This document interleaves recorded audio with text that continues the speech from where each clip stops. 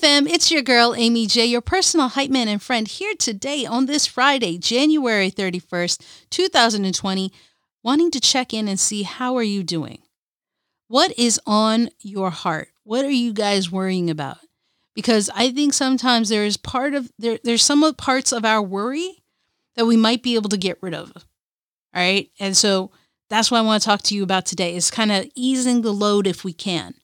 And it's easy to talk about. It's hard to do in practice, but it'll take practice for it to get better. When you worry about something, it comes in two parts.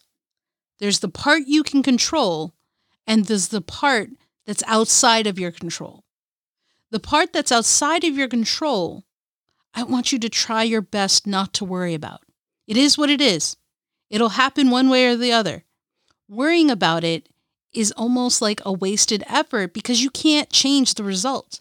What you can change is that first part, that part that is in your control.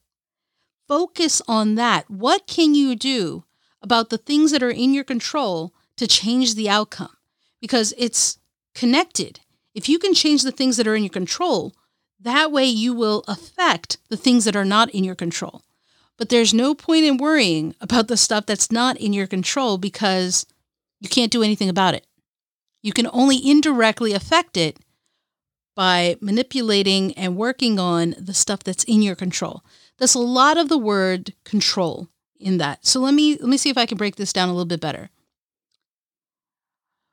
Focus on what you can do today. If you can't do anything about the outcome, because there are certain parts I'm trying to not use the word control.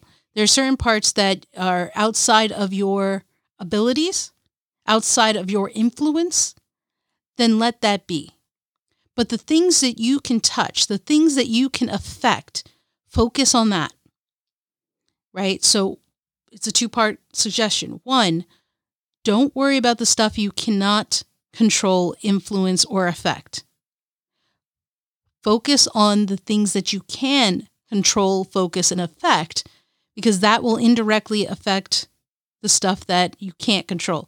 So the point is, I'm trying to minimize your worry by changing your focus from worrying to do what you can, and then the rest you got to just let go and let God, right? Because the important thing I want you to understand is you have a right to be worried, but only worry about the things that you can control.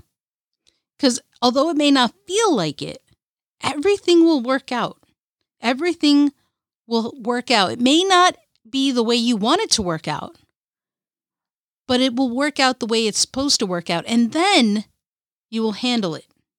Because you can handle whatever comes your way. So I know that part's difficult. The part where I said it may not come out the way you want it to. But God never gives us more than we can handle.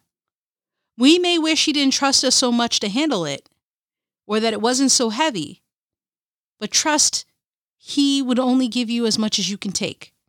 So you can handle whatever comes your way. You got this. So try not to worry and just focus on what you can control and do what you gotta do to change those things within your influence and what you can affect.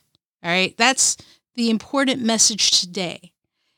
Easy to say, difficult in practice, but take it one step at a time. All right, when you're faced with a problem, think about, what is it I can do about this?